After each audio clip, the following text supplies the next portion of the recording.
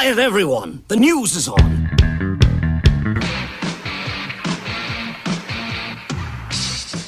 Lady Gaga posted some behind-the-scenes footage of her recording a song with the Rolling Stones. The song is Sweet Sounds of Heaven. Here's a little taste of it.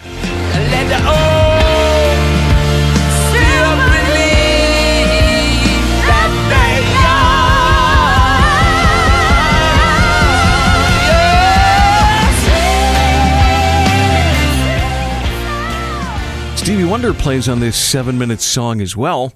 The new Stones album is called Hackney Diamonds. It'll be out October the 20th, and Paul McCartney and Elton John also make guest appearances.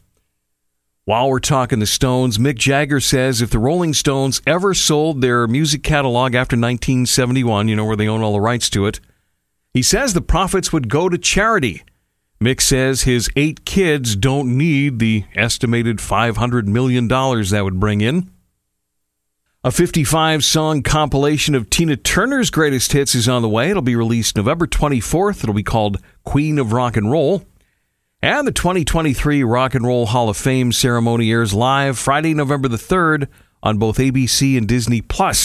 Expect performances from Sheryl Crow, Missy Elliott, Elton John, Dave Matthews, and Chaka Khan. Chaka Khan, Chaka Khan.